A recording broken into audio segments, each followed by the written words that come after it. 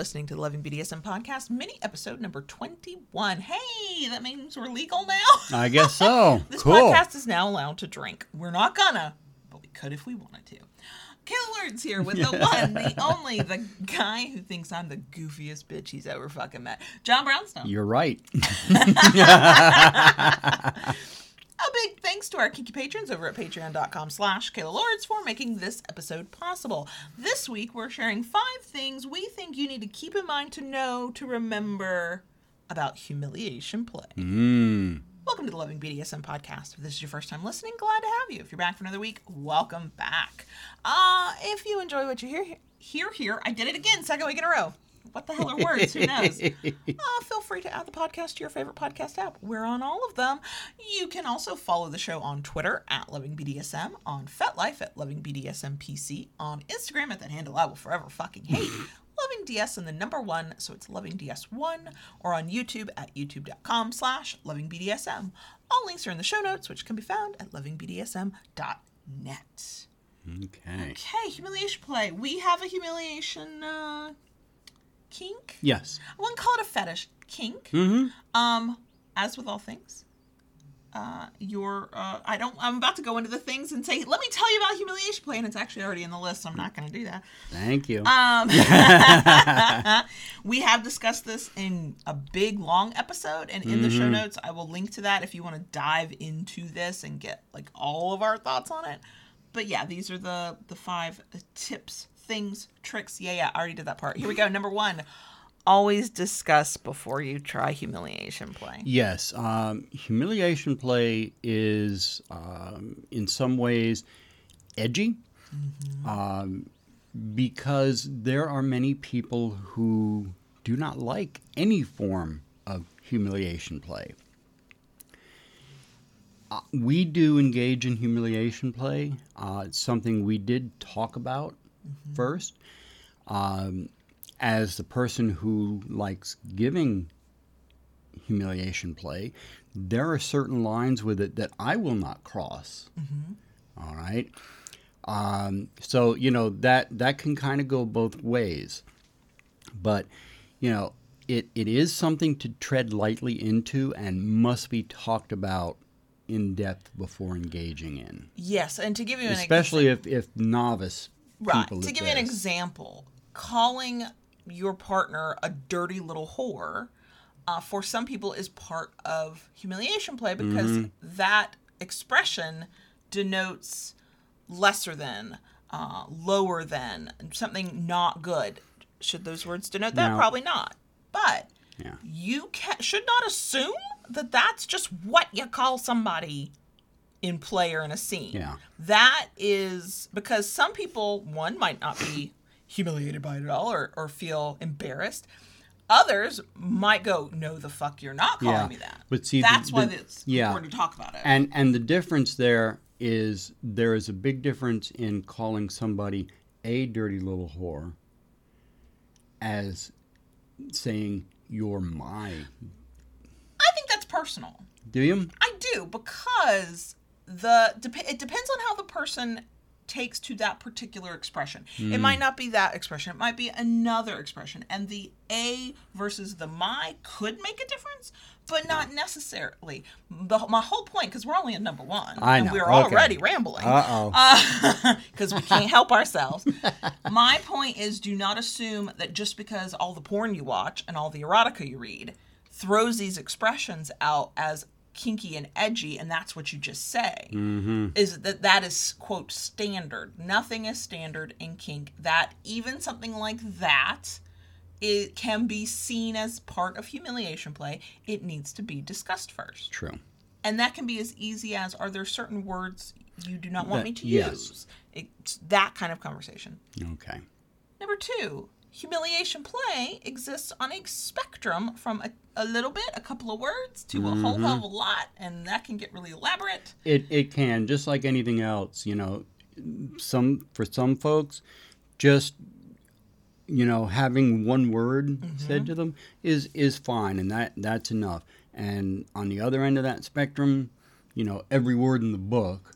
And a bunch of deeds that, like, ooh. I mean, there are And again, for humiliation play, it does depend on how a person sees that form of play. If they think of it as a form of humiliation play, either because they are mildly embarrassed or there's a hint or sense of shame around it, not the debilitating kind that we don't want anybody to feel, but sort of some internalized, oh, good people don't do this, but here I am doing this.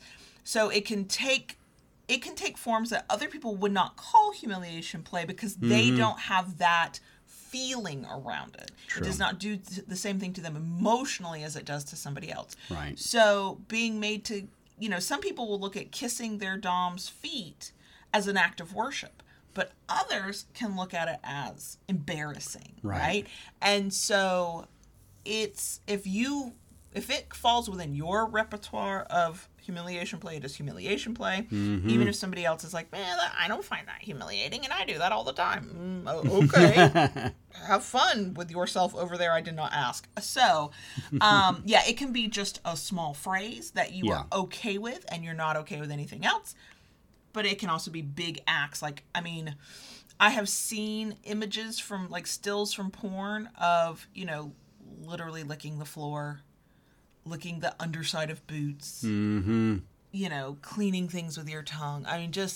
It makes me cringe because that's a serious hard limit for me.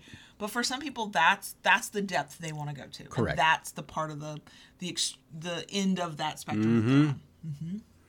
Okay. Number 3, humiliation play can be words or actions or both. Absolutely. Words are only a small aspect of it, like you said before. Kissing feet, licking boots. For some people, humiliation can be being turned into an object, like a piece of furniture. Being made less than human, so to speak. So, between words, actions, and things like that, it can come in many forms. I think we're most commonly familiar with, using degrading words, but it does go beyond that as well. And it goes back to the point we made earlier. If it's humiliation play to you, it's humiliation play. Number 4, this is extremely important to remember. There's a real risk of harm in humiliation play. Yes. With humiliation play, and that kind of just knocking back to number 1, where you have to discuss it, there are certain things that may trigger people when it comes to humiliation play. And using the wrong term, doing the wrong thing, it can definitely harm somebody emotionally. There is a real risk of finding triggers. And, with impact play, there is the risk of physical harm. With this, there is, the aspect of possibly causing emotional or mental harm. And that is something you need to be very aware with this. And, you need to kind of tread lightly. You need to be aware of the fact that with something like this, you could very easily uncover hidden triggers or landmines, as I've called them. And when that happens, everything needs to stop. Just like an impact play or anything like that. If something like that happens, everything needs to stop. Because, as the top, you are responsible for your sub's well-being. I will also say, if you are at the bottom or the submissive in humiliation play, if you know there are things you cannot be called, you just know it. Speak up. That's part of negotiation. But also don't be surprised if you discover there are things that you thought you would be fine with, and then in certain contexts you just can't handle. I can be called whore, slut, whatever you called me, other things. Those are the 2 that come to mind as part of like play. I cannot be called pig, fat, cow, stupid. Right. I can't handle that.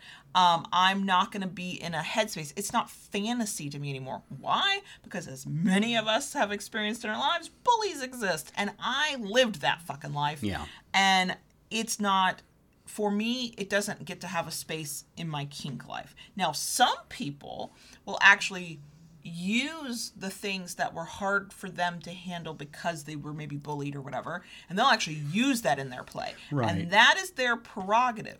But if you know, no, that's not kinky fun to me, then Right. go ahead and speak up Because and say, don't do that. Some don't say people that. will use that to try and work through it. Right. Okay. Right. And that is fine. That is a way to kind of face and kind of take that power back. Right. But you need to really deeply talk about that. Yeah. And, not only talk about doing it, but if you're treading in those waters, you need to talk about what happens if things go bad. Absolutely. Okay. Absolutely. Because, there's a deeper responsibility. I want Right. to a little buzz phrase I've read a few times that I think applies especially here. BDSM and kink can be therapeutic. They are not therapy. No. So yes, it is sort of a semi-accepted way to play, to take the things that have been painful to you at other points in life and bring them into your play and let yourself go there emotionally. Please make sure that your partner knows that that's your plan, because that's not fair to them either. No. They might also not consent to that. But yes, that's part of it. There's a risk of harm when you're not trying to play that way. And there is a risk of harm if you are trying to make it a therapeutic moment. So just need to be very, very cognizant of that. Have as many deep discussions as you can about that. And then go straight into, also have safe words and ways to stop if you need to. But also that goes into number 5, because this is a form of play like any other. Aftercare and follow-up are extremely important. Absolutely. When we do have humiliation play factored into our play, whatever we do, afterwards, I always make a point to tell you, that I love you. You mean everything to me. You are my, life. And that is something that is very important, because you're calling somebody names, you're humiliating someone and doing that kind of thing. It's important to know, because there is such a difference in using terms like that in anger and being mean than as part of a scene between two consenting people, and it's important that when all is said and done, the other person is reassured that, everything is good, nothing was meant in malice, and.